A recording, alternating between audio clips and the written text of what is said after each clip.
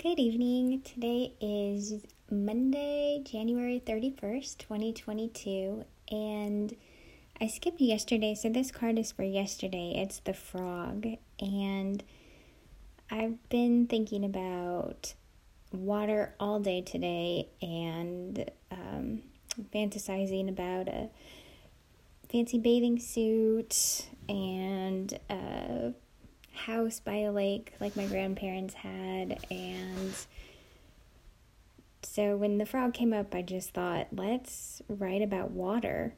So I'm thinking, how does it feel to be in water? What does water feel like? What do you like to do in the water, if anything?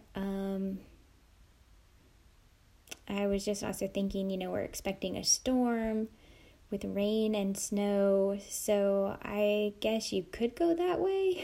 I'm not feeling that that's what I want to write about at all. I want to write about summer, fun water. So, but wherever it takes you, I guess I'm just trying to be a little more specific in order to stay with our senses and use sensory detail to write about water using sensory details. Write about water using sensory details. Enjoy.